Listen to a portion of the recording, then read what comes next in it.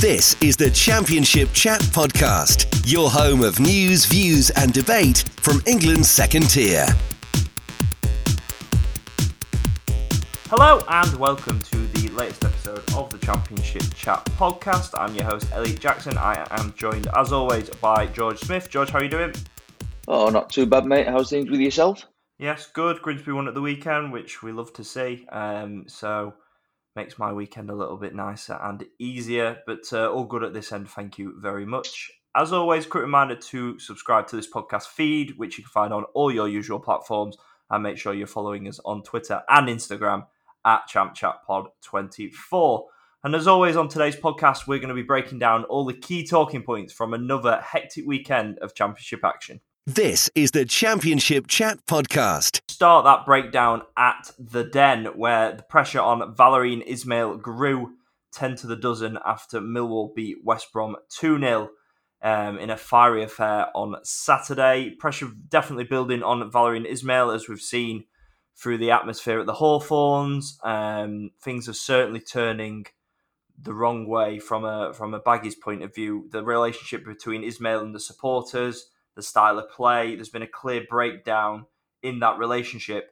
And when we've said all along, we've been big fans of Valérien Ismaël, particularly what he did with Barnsley last season. But when you play a style of football that is not as easy and attractive on the eye, you've got to get results. Fans will put up with it, but not if you're losing game after game. And to be quite honest, West Brom's form, certainly in the last 2 months, has been pretty horrific by their obviously very high standards.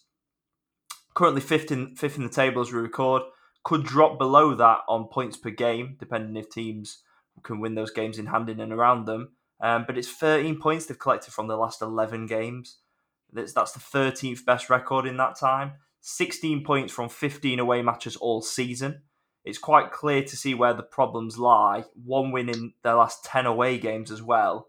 And the style of football at West Brom is clearly just not marrying with the supporters. Now, the board gave Ismaël a 4-year deal in the summer. They've backed him in the transfer market with the signing of Daryl DK. Of course, he's now injured and going to be out for at least a couple of weeks, we believe, so he's going to miss some games. They've signed Andy Carroll. He went straight into the starting 11. But for me, it's the fact that they're just not scoring goals, particularly away from home. And I don't understand, with the quality of players they've got available, how that can be the case. You've still got a selection of Garland Grant, Callum Robinson, Grady Dean Garner, Matt Phillips, Andy Carroll now as well.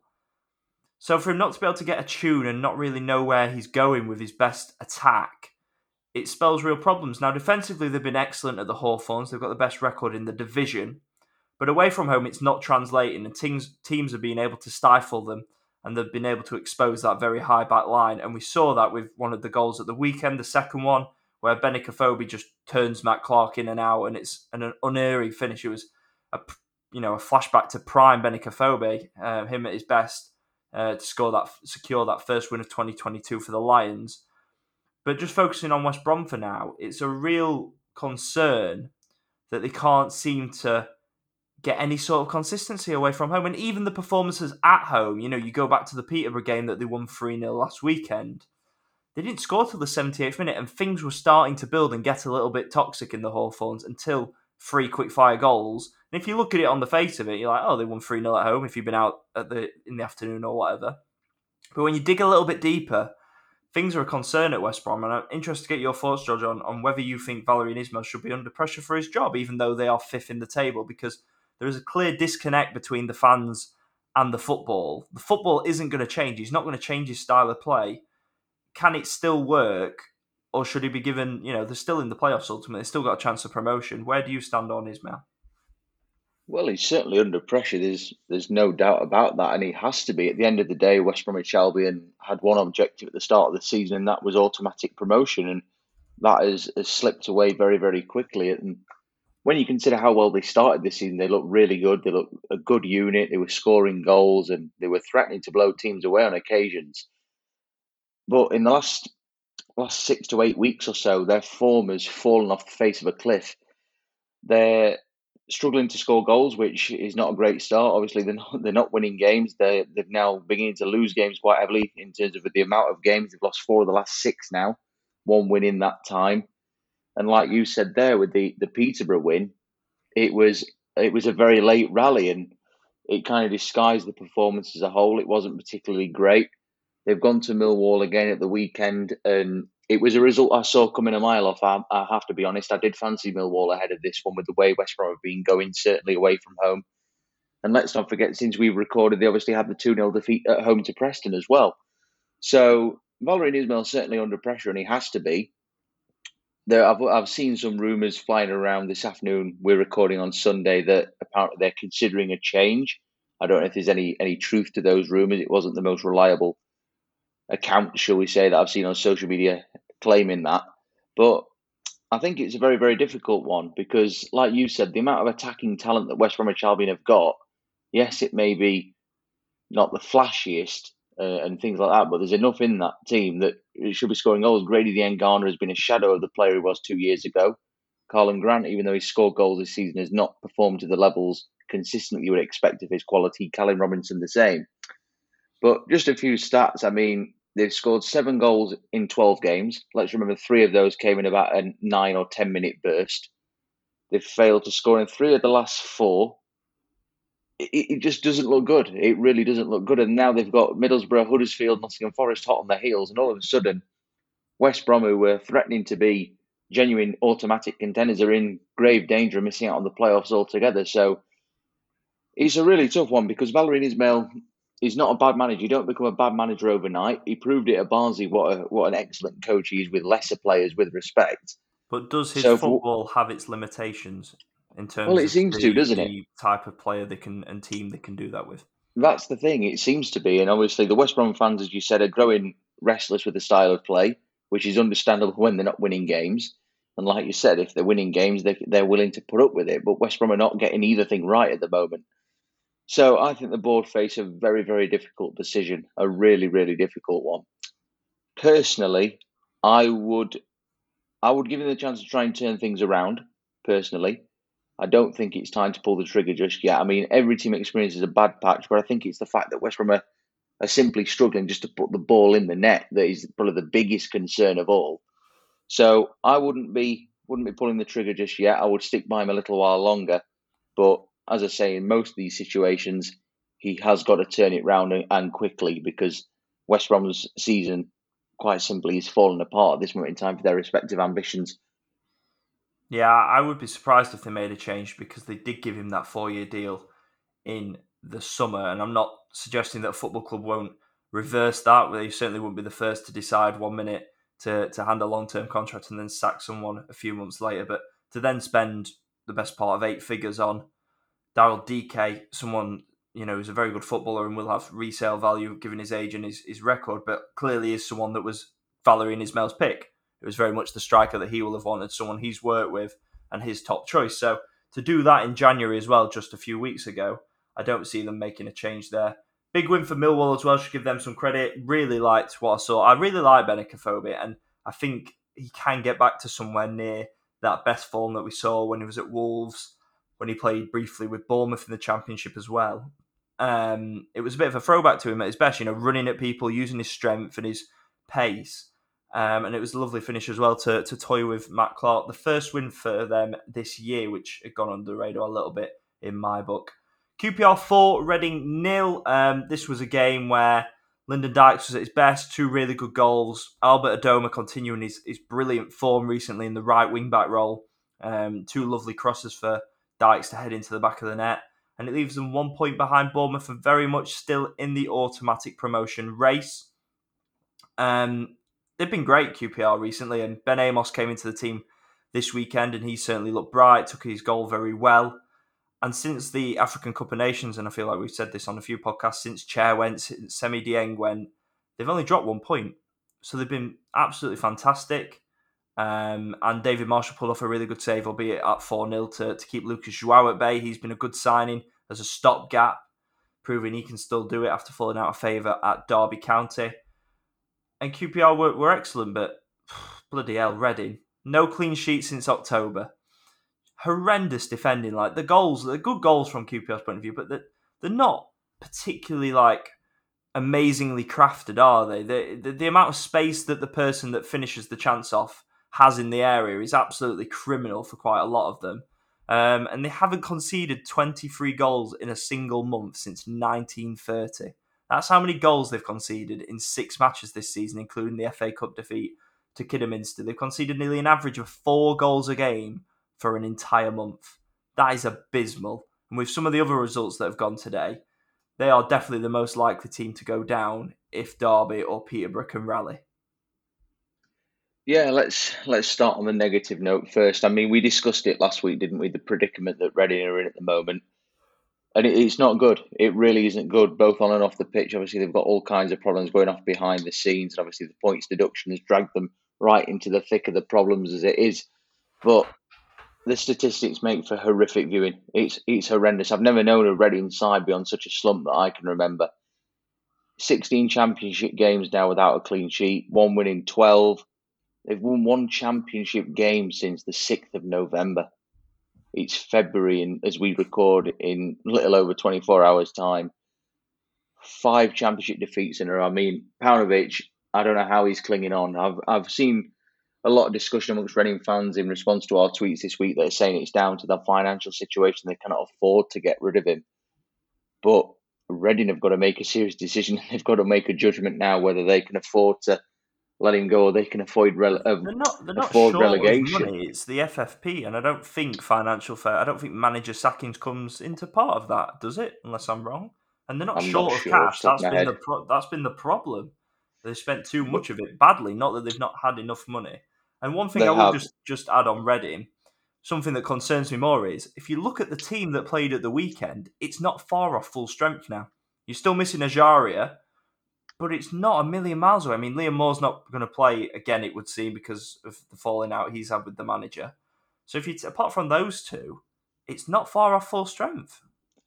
Yeah, that is correct. And I mean, something is obviously seriously wrong within the harmony of the team, the management, and everything. It's just when things are not going for you and they're not going for you, this is it. And it's a horrendous slump that they're on. And when you paint a picture of how things have gone for Reading this season in comparison, just for example, to Derby, Reading are 2 places above Derby.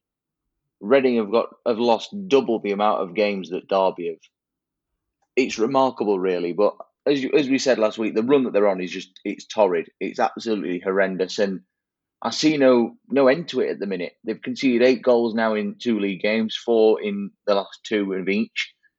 It's a real problem that they've got to address, and the question is, how do they go about doing it? Because when you're in a rut like this, it is incredibly hard to get out of it. And at the minute, I just see no end to the way things are going for Reading. I really don't. But moving on to a positive with QPR, I mean, what a job Mark Warburton's done there. It's absolutely terrific. And a statistic I've worked out earlier on today that they're now only 2 points away from reaching 100 championship points since the start of 2021. That is a heroic achievement to have done that in 13 months. That's a tremendous achievement for Queen's Park Rangers. But the run that they're on at the minute, I mean, they're flying, aren't they, at the moment? 5 wins in 6, 3 clean sheets in the last 4 games, scoring goals, looking solid defensively. Lyndon Dykes back in the goals. And we've spoken, obviously, a lot in the last few months about how Blackburn Rovers have done such an outstanding job in getting into the position where they are. QPR have done exactly the same. And Mark Warburton, I know, Elliot, you're a massive fan of his. You always have been. In comparison to Blackburn, would you say which one, if it's possible to pick one between the two, because obviously they've both done so well, who has overachieved the more out of the pair of them two this season? Because they've both defied expectations by a long, long way. I would probably have to say Blackburn, just because of the fact they lost Adam Armstrong in the summer. I think QPR were gearing towards a promotion push a little bit more, so they got a bit of momentum. That's not to say they haven't overachieved, but I think if you looked at pre-season predictions, for example, I think a lot of people thought Blackburn were going to struggle, particularly because of the way they ended last season so poorly, because of the fact they lost the talisman striker. So to rally in the way they have, I would probably have to lean with Blackburn. But if you put a gun to my head and said who will finish higher now, I would say I think QPR will finish up with Blackburn right at this given moment. But we will see. Plenty of football still to be played. Hull City 2, Swansea City 0. Shobat Abulabsi, he got his full debut in the dugout this weekend for Hull City after replacing Grant McCann. We haven't recorded a podcast since Grant McCann got sacked because that was at the start of last week after we'd already released our episode. But new owner Akun Ilisai, with the decision to pull the trigger after taking over, it was pretty evident that Grant McCann wasn't going to be his man from the minute the deal got ratified, despite the victories over Blackburn and Bournemouth. Over Blackburn and Bournemouth the previous week, it was clear that he was going to make a change for the long-term strategy of the football club. Whether you think that's right or wrong, nonetheless, it's better than leaving Grant McCann lingering a little bit with uncertainty. And they got the result that they would really want, and that's 3 wins in a row now for the Tigers. Tommy is grabbing his second goal in 3 matches, pretty big for him. And Keane Lewis Potter, who got the second, he's had big interest from Brentford this month, and bids around the 10, 12 million pound mark have been rejected. Akun has said that he's absolutely crucial and they're not going to let him go this month, even if £20 million comes on the table. And I think that's the right approach. I think Hull City are definitely in a good spot. They've still got some clear upwards momentum, but we saw with what happened with Bowen and Grzycki when they got sold, if you lose your star man, that could really derail the second half season, and they're not far enough away from the bottom of the league that they're in a position they can start looking beyond the summer, in my opinion. So they need to keep him. They need to keep winning games. What do you think on the Grant McCann situation there? I think he did a decent job at Hull. I'm not sure he did a good enough job that I can be absolutely outraged that a new owner's wanted to come in and take his own man in with him. All I would say is you hope that it's not a trend where they are signing relatively unknown players that aren't good enough for the level purely because they're Turkish or have got Turkish links, which is something the owner's clearly trying to promote and has said as much that he wants to try and bring that Turkish heritage. So Ryan Babel was linked. Do you remember him? Because obviously he played in Turkey for a bulk of his career after leaving Liverpool. So I'm willing to give him the benefit of the doubt. We'll see where they get to between the end of the season, but it's certainly going to be interesting. He's clearly quite a live wire, the Simon Cowell of Turkey, Akun Elisai. What were you surprised Grant McCann? Well, probably not surprised that Grant McCann went, but do you think that he has a right to feel aggrieved? It's a difficult one, isn't it? Because off the back of the 2 results that he got just prior to his sacking, he can feel aggrieved because it was 2 terrific results, 2 clean sheets as well, that nobody saw coming, especially the win over Blackburn with the run they were on. So I think in that sense, yeah, it did come as a surprise, but I think it already seemed in the pipeline as though it was going to happen eventually when this takeover was completed, that Grant McCann was going to have to say his goodbyes. And it's often the case, isn't it, when foreign owners come in, they often want their own man. We've seen it many, many times in the past, particularly in this league. So it's no great surprise in that sense. But I do think it was harsh in the sense that he'd come off the back of 2 brilliant results. But it is what it is. The new owner wanted his own man, and he's got him. But on the pitch as a whole, Hull City at the moment, what an upward curve they're on. It's been a terrific couple of weeks almost for them. It really has.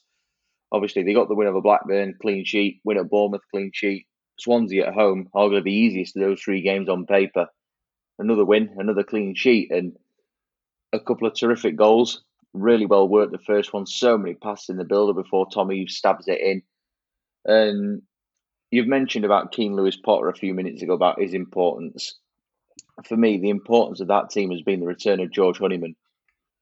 Him to form has really, really kicked Hull City on. I've worked out quite a lengthy stat this afternoon on George Honeyman that's going on the Twitter page on Monday. I haven't got it to hand to remember all the information from it, but let's just say the amount of points they've picked up when he's on the pitch to when he's not is a considerable difference, and it proves how important he is to their plans and moving forward. So if they can keep him fit, then they should be fine going into the remainder of the season. But like you say, Keane Lewis Potter, they're going to want to keep hold of him.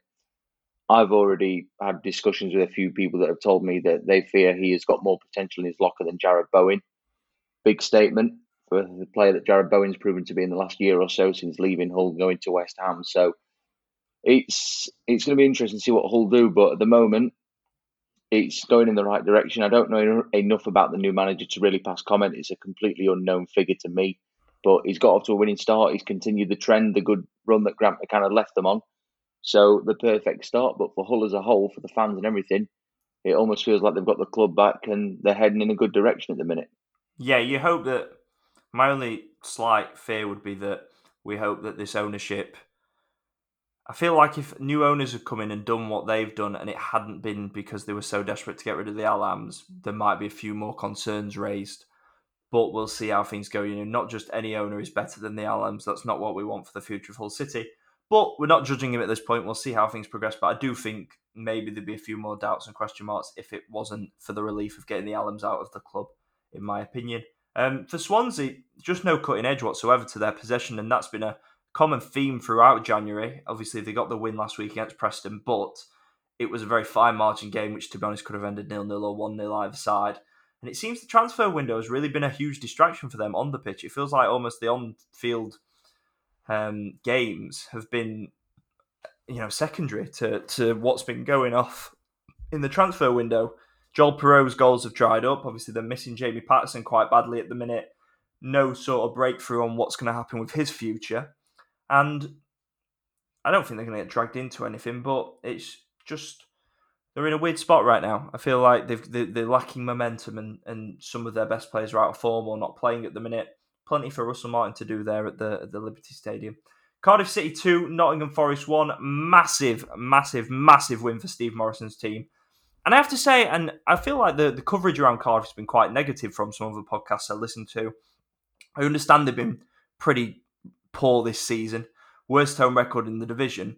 But I feel like they've definitely been a better team under Steve Morrison than they were under Mick McCarthy. And I feel like this sort of result has been coming. A lot of change to the starting 11 when we look at it. John Hugel coming in up front on loan from Norwich after his loan was cut short at West Brom. He started up front with Max Waters, who of course was recalled from his loan at MK Dons at the start of January. Alfie Dougherty's coming at left wing back on loan from Stoke City to replace Ryan Giles, who may or may not still be coming back to the Cardiff City Stadium. Looking at this game, Perry and G had a stormer, I thought, at right wing back. I thought he was really impressive up against Jed Spence. And they were excellent, Cardiff. They had more energy in midfield. I thought Rolls in particular stood out as well in that midfield battle. They've obviously brought Ryan Wintle back from Blackpool. He was on loan there. So it's a much changed Cardiff City team from the team that was playing at the start of the season and struggling. And yes, Steve Morrison's been in charge for over 10 games now, so clearly he's had a chance to put his stamp on things. But when you look at that team, Cody Drame coming in at right wing back, a different player entirely. Alfie Dougherty at left wing back, Perry and G, Sean Morrison, Mark McGuinness back three. Tommy Doyle's a new signing, of course, from Manchester City. Ryan Wintle was on loan at Blackpool, as I've just said, and then Waters and Hugel is a completely different 11. Apart from Smithies, Morrison, McGuinness, Perry and G and Rolls, that's a completely different 11. And I feel like their performances have been better, but it was time they got some results for it. And certainly they've got to turn around the form at the Cardiff City Stadium, which we've known it as being one of the toughest places to go in the Championship, but certainly over the last 18 months that hasn't been the case. And I thought Cardiff were well worthy of the victory, and Forest were quite sluggish, to be honest, which is not something we've associated with them. I think the loss of Joe Worrell really disrupted them and the 3-4-3 that they had been playing. At times, they've played Ryan Yates as a centre-back to stick with the 3-4-3 formation, but they went back to a back four for this one, 4-2-3-1. It just didn't work for them. They seem to be feeling the after effects of 3 games in a week, and I think the changing system really affected them. But I thought credit Cardiff. I thought Cardiff were excellent. Yeah, totally agree. I watched the game on Sunday afternoon in its entirety, and I thought Cardiff were very good, and albeit against what I would describe, and this is quite surprising, the way they've been on a bang average Forest side. I thought they were very out of sorts, Nottingham Forest on Sunday afternoon. I watched the game against Barnsley last Tuesday evening, and admittedly Barnsley were poor, but I was impressed with Forest. I thought they really took the game to them, played some nice stuff at times. But on Sunday afternoon, they were a shadow of their usual selves, which has been so unusual under Steve Cooper. But like you said, 3 games in a week. They've been on a terrific run. It's probably just caught up with them and they've had one of those days at the office. But for Cardiff, a huge win. One that they really, really did need to get. And that was their first win in 7 games. They'd lost 4 of the last 6 going into that one. So they really needed get things going again. And it seems like the arrival of Jordan Hugel gave them a bit of a lift. Literally signed hours before kickoff and scores within 6 minutes of his debut. So you talk about making an impact. He certainly did that. Overall, I thought Cardiff looked the better side. They fashioned more of the chances. They enjoyed more of the play, and like I say, Forest just weren't at the races, and Cardiff took full advantage of that. So it's a big win for them. It drags them away from immediate danger. They're not out of it yet, not by any stretch, but it gives them something to build on, and that's what they've got to do now. They've got to build on it, because when you look at their form over the course of the season, the longest winning run they've had all season is 2 games. That's where the problem lies. They've got to find some consistency, and obviously they had that torrid run between September and October when they lost something like 8 or 9 on the trot. So they've got to make the most of this now and utilise it and build on it. But credit where credit's due. They can enjoy that victory. They deserve to win the game, but they've got to build on it. So no getting carried away, but fingers crossed to step in the right direction. Hopefully Jordan Hugel can add a bit of firepower up front and get back to his best, what he did at Preston. Yeah, absolutely. It feels like that's been the difference between them and someone like Hull, for example. Hull have had those spells of runs where obviously they were really good in November. They're now on a 3-game winning run.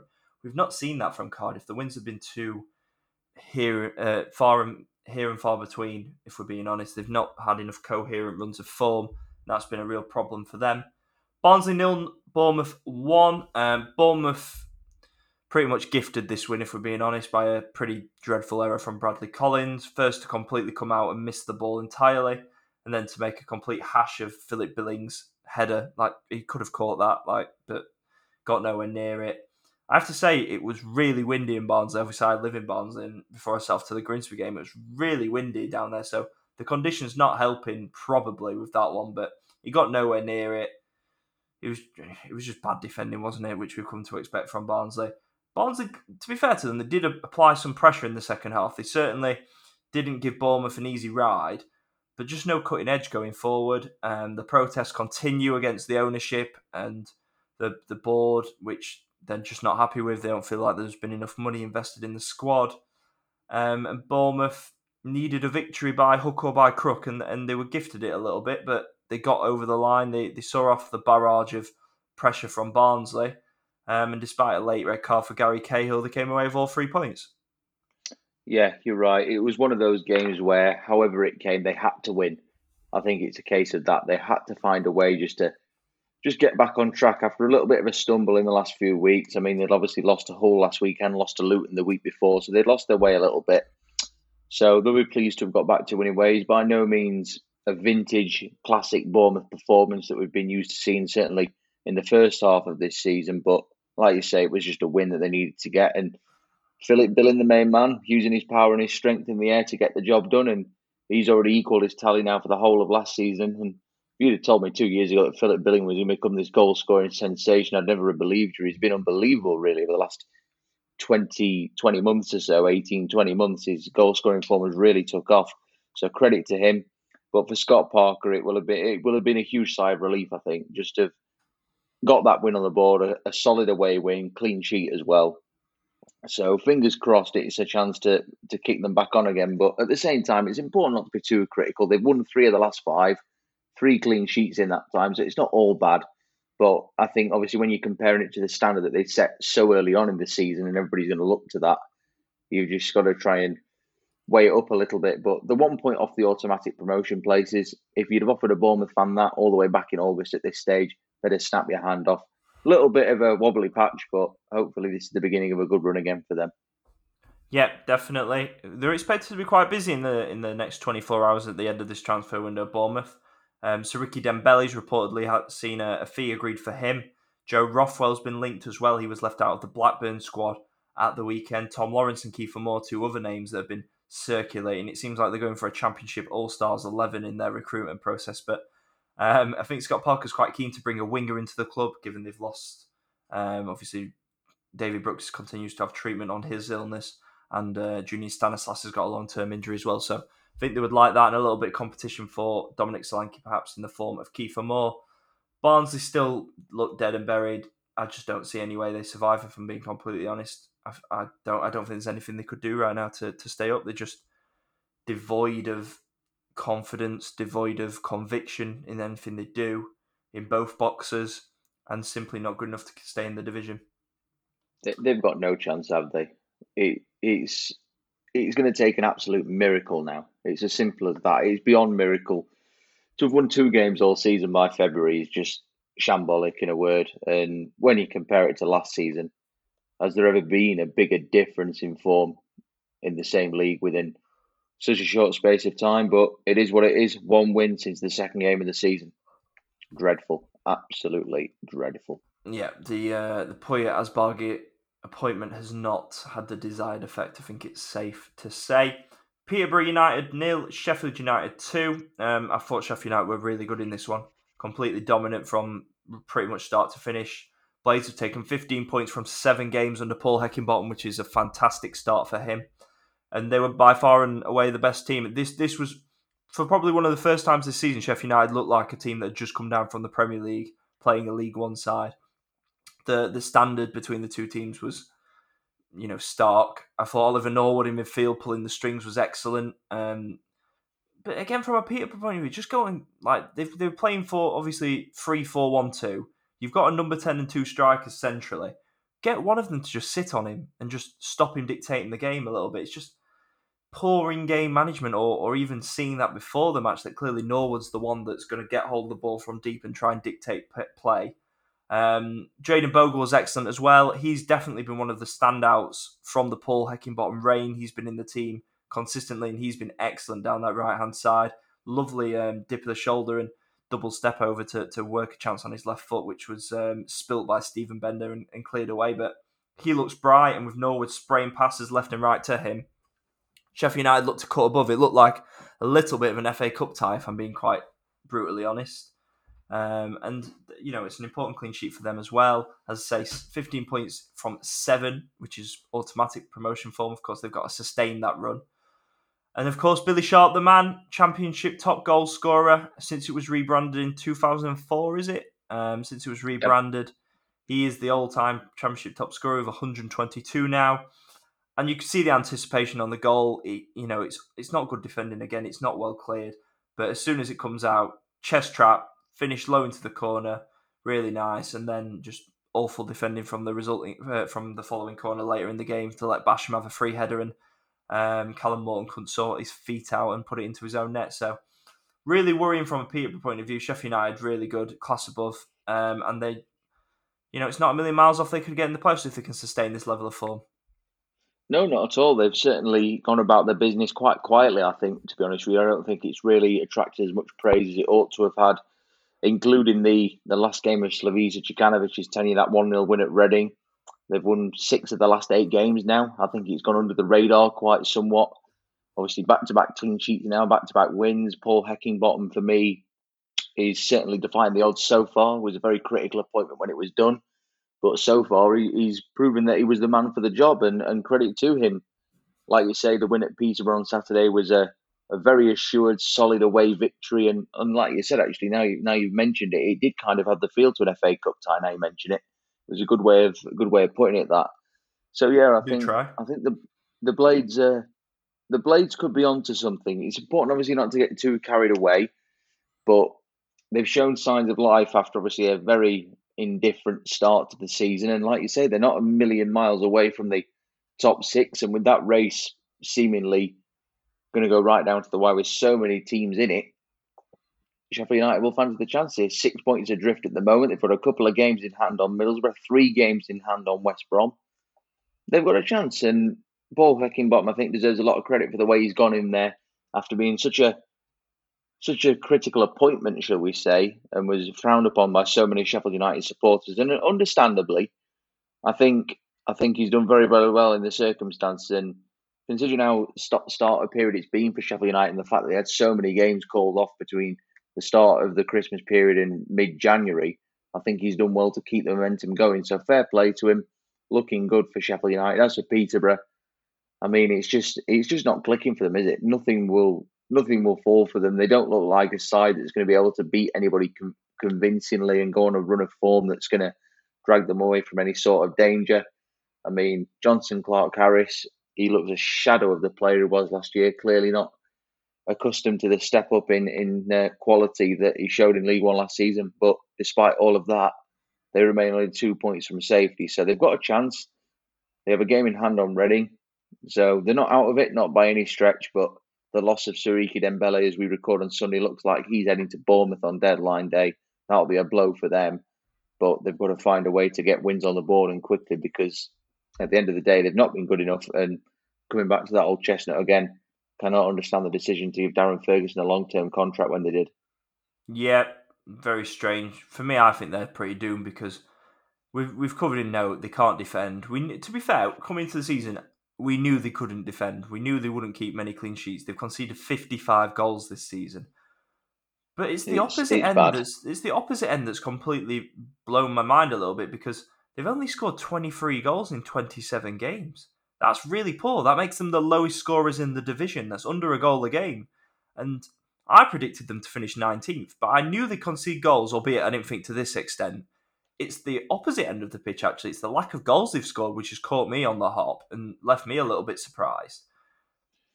Jack Marriott's been injured for most of the season. They've not been able to get a tune out of Johnson Clark-Harris. Siriki Dembele's probably been their best offensive player. But he's, obviously he's had the contract wrangling going on since before the summer. So he was never someone they were going to be desperately able to rely on. They're just not, they concede too many and don't score enough. It's a recipe for relegation. Yeah. Well, I'd got them in 20th, so at the minute, not too far out. But like you said, you expected more from them going forward, didn't you? Because they scored so many goals in League One last season with the players that they got. And you really thought that those players, particularly in home games, shall we say, would have been able to do the damage. But it's just not clicked for them. And like you say, I think they're in deep trouble. But it's not impossible. They can still get out of it. But for me, they're not showing the signs that they can do it. Not at the minute, anyway. No, in a different season, I think they'd be dead and buried, to be honest. It's only because Reading is so poor, they've still got a chance. Only won 4 of their 13 home games as well, which is a concern. 2 games to finish us off with. Middlesbrough 1, Coventry 0. 5 home straight wins for Middlesbrough. 3 goals conceded in their last 8 games, into the top 6. The Chris Wilder effect. There wasn't a great deal in this game. It was another low margin one, but Chris Wilder's got a very nice habit of getting these low margin wins, certainly at the Riverside Stadium. Florian Balogun off the bench to provide the assist for Andres Sperrar, which was the little bit of quality which they needed, and that's why you play 40k a week for someone on loan from Arsenal. Yeah, absolutely. And Balogun is a player that I've seen quite a bit of in video clips and things like that from my time covering Arsenal quite frequently. And he's a player that I think has got potential to shine, but obviously he's got competition for places at the Riverside. But for Middlesbrough overall, by all accounts, they had to fight for this one. I saw a lot of rave reviews from Middlesbrough fans saying how well Coventry played, thought they were one of the best sides that had been to the Riverside all season. So a big win for Borough, and it keeps that run going. It's 5 successive home wins now, 4 clean sheets as well in that time. Really made the Riverside a fortress since Chris Wilder's gone in there. And Chris Wilder continues to do Chris Wilder things. I mean, I watched the game against Blackburn last Monday evening, and Middlesbrough were very unfortunate not to get anything from that game. Matt Crooks with a few good big chances towards the end, had one cleared off the line, and on another day that ends 1-1. So Borough, I mean, they had a minor blip against Rovers, but when you take into account what Wilder's done so far, been a terrific job so far. And I don't know if you've seen it, but I've seen it this afternoon that apparently, as we record on Sunday evening, deadline day tomorrow, Middlesbrough were looking at a deal to get Jeff Hendrick through the door. I don't know if you've seen that one. So that could be quite a big signing for them and beefs the midfield up a little bit. So going to be interesting to see what Borough can do. But as I say, this playoff race is so widely contested. I think there's a very good chance that Borough could be in there come the end of the season. It's going to be interesting to watch the neutral, that's for sure. What I like about Middlesbrough is the consistency in selection. You can name pretty much that starting 11, and this was something they did at Sheffield United, to be fair. You can tell what that starting 11 is going to be with 1, maybe 2 alterations. Lumley in goal, Dijksteel, Fry, McNair back 3, Isaiah Jones, Howson, Crooks, Tavernier, and then Neil Taylor potentially at left wing back, or Mark Bowler. They've got options down that side. And then you're looking at a choice of Sperrar, and then you're looking at one of Balogun, Watmore, or Connolly potentially up front. So they've, apart from a couple of positions, it's very consistent in terms of selection, and I think that's what's certainly helping them defensively. And they've got good ball players in that back 3 too. It's a nice balance, and Chris Wilder's doing a great job there. Credit to Coventry as well. They played well in this game. They'll play worse this season and win. I think it's fair to say. That's all the victories, but seeing as we only had 7 games to talk to, I've got one of the draws that I'm just desperate to talk about, and that's Derby 2, Birmingham City 2, because what a match. Unbelievable scenes at Pride Park in terms of the protest before the game, which obviously we've well documented on this podcast about the struggles of Derby County. Birmingham unhappy with their ownership. And I thought Birmingham played really well up to about the 80th minute, to be honest. Lyle Taylor's a really smart loan addition, I have to say, I think, and he took his goal really well. Nice combination play with Scott Hogan for the second goal. And I can see some quality in that front three of Hernandez playing alongside Hogan and Taylor, Tahiti Chong to come back into that mix. And all of a sudden, they look a better force going forward. But they still have the tendency, as Birmingham City have done for many years, to absolutely collapse. Lovely goal from Luke Plange, really nice finish. And then what about the equaliser? Christian Bielik back in his first appearance for over a year. A bicycle kick, would you call it a bicycle kick? It's almost like a scissor over the top of his head into the back of the net. Outstanding is what it was. The contact and the way it was like that Rooney overhead kick that he did against Manchester City. And obviously that's quite ironic with him watching on. Somehow I think he's managed to dislocate his shoulder, or he certainly injured his shoulder doing that, which is just typical Derby luck, isn't it? Especially if it rules him out for some minutes, but I don't think he'll care, to be honest. What a moment. Pride Park erupts, and Derby just don't know when they are beaten. And this was just a great game. It's sad that the two clubs have got such off-field issues, because two decent sides as well at championship level, and we'd like to see them thriving. So yeah, I mean, you're right. I mean, I didn't see all of the game, but Birmingham, for the most part, from what I saw, were very, very good. I must admit, I thought they controlled the game well. Obviously, they got the very early goal through Lyle Taylor, and it kind of took the sting out of Derby a little bit. They were kind of rattled by that. They didn't really know what to do, and Birmingham, strangely enough, I thought didn't capitalise on it enough, even though they did go 2-0 up with a smart finish from Scott Hogan, which was a terrific finish, it must be said, even though you've got to question the Derby defending. And then obviously Derby, as they've done throughout the season, they never ever say die. They are never done. And that is translating from the stands to the pitch and vice versa in the situation that they're currently in. And Christian Bielik, I mean, wow, what a finish, what a moment.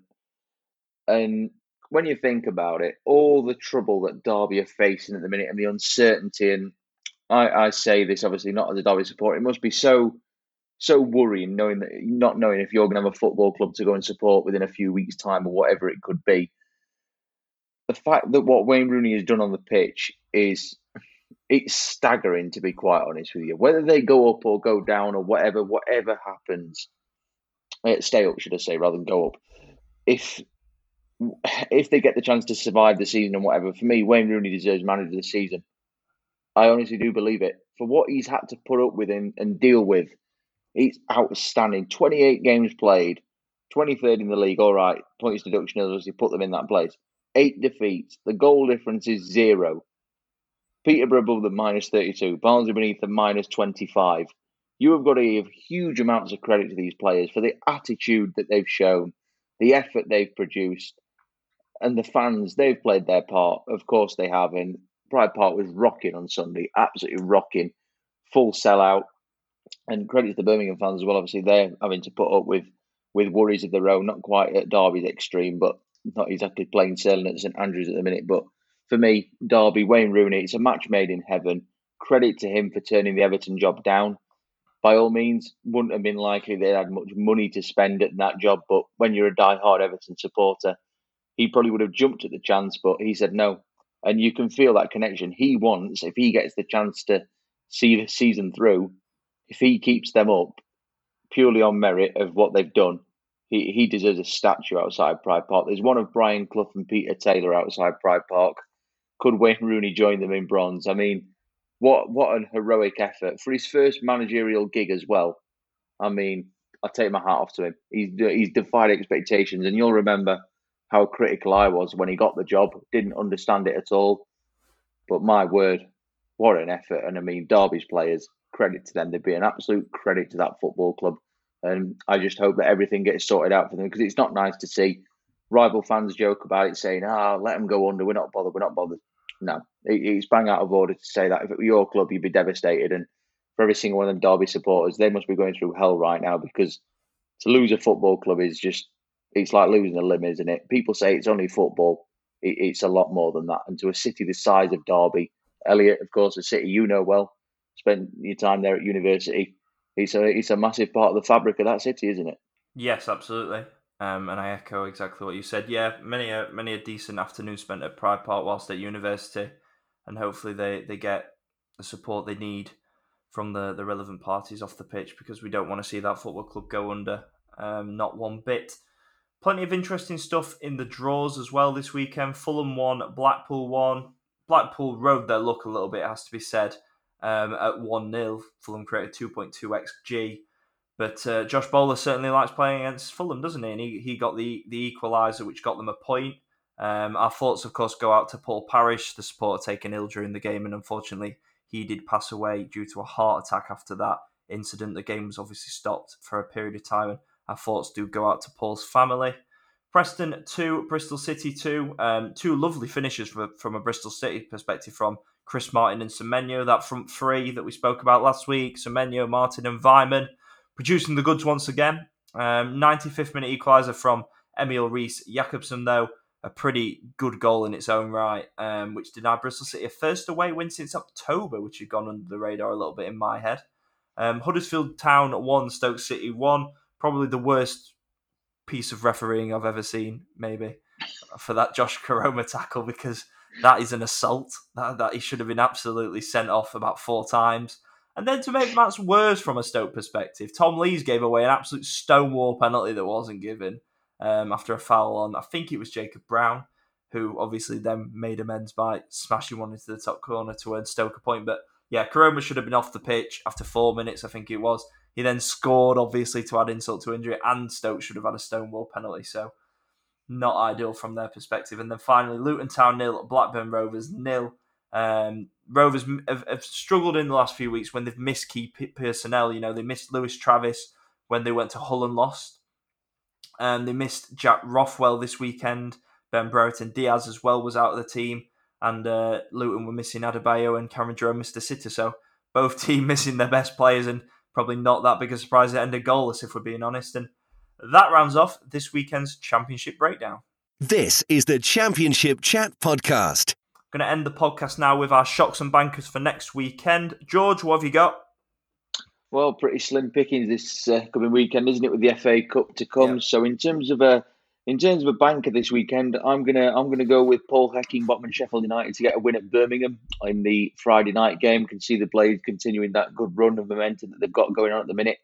And for a shock this weekend, even though they've not been in the best of form of late, I quite fancy Swansea to beat Blackburn on Saturday evening. So going to go with those two for the coming weekend. Swansea as a shock and Sheffield United as my banker. Yeah, I've got the same banker as you, George. I'm going to go for Sheffield United to win at Birmingham after their positive start under Paul Heckingbottom and their win at Peterborough at the weekend.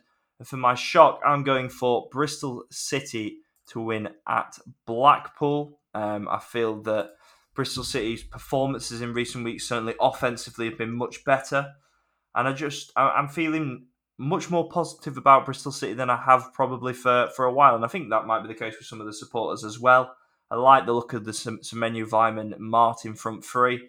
And I think that Nigel Pearson's doing a decent job there in all sense. I saw some reports this week that Neil Warnock had been linked with a move to go back to Ashton Gate, which I thought is bizarre. I think Nigel Pearson is clearly trying to rebuild there, and that's not something we'd particularly renown Nigel Pearson for doing. So I think he deserves some credit for sticking around and trying to take on a bit more of a project job rather than looking for an instant championship success, which I think his CV would deserve, and I think he'd be fair to expect. So that was just a very strange non-starter for me. We'll see what develops there.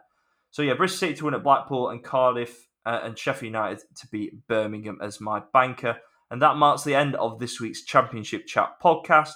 If you do enjoy the podcast, please make sure you are subscribed in all your usual podcast apps, and make sure you're following us on Twitter and Instagram at ChampChatPod24. Sharing the podcast helps go a long way to helping us reach new listeners. So if you do enjoy the weekly breakdowns, please drop a retweet on the episodes as soon as they go live. And you can support this podcast through our Ko-Fi page, contributing the cost of a cup of coffee towards our monthly overheads on a one-off basis. The link to donate is in the podcast description if you do feel so inclined. Have a great week, and we'll catch up with you again next Monday for another episode of the Championship Chat podcast. This is the Championship Chat podcast, your home of news, views and debate from England's second tier.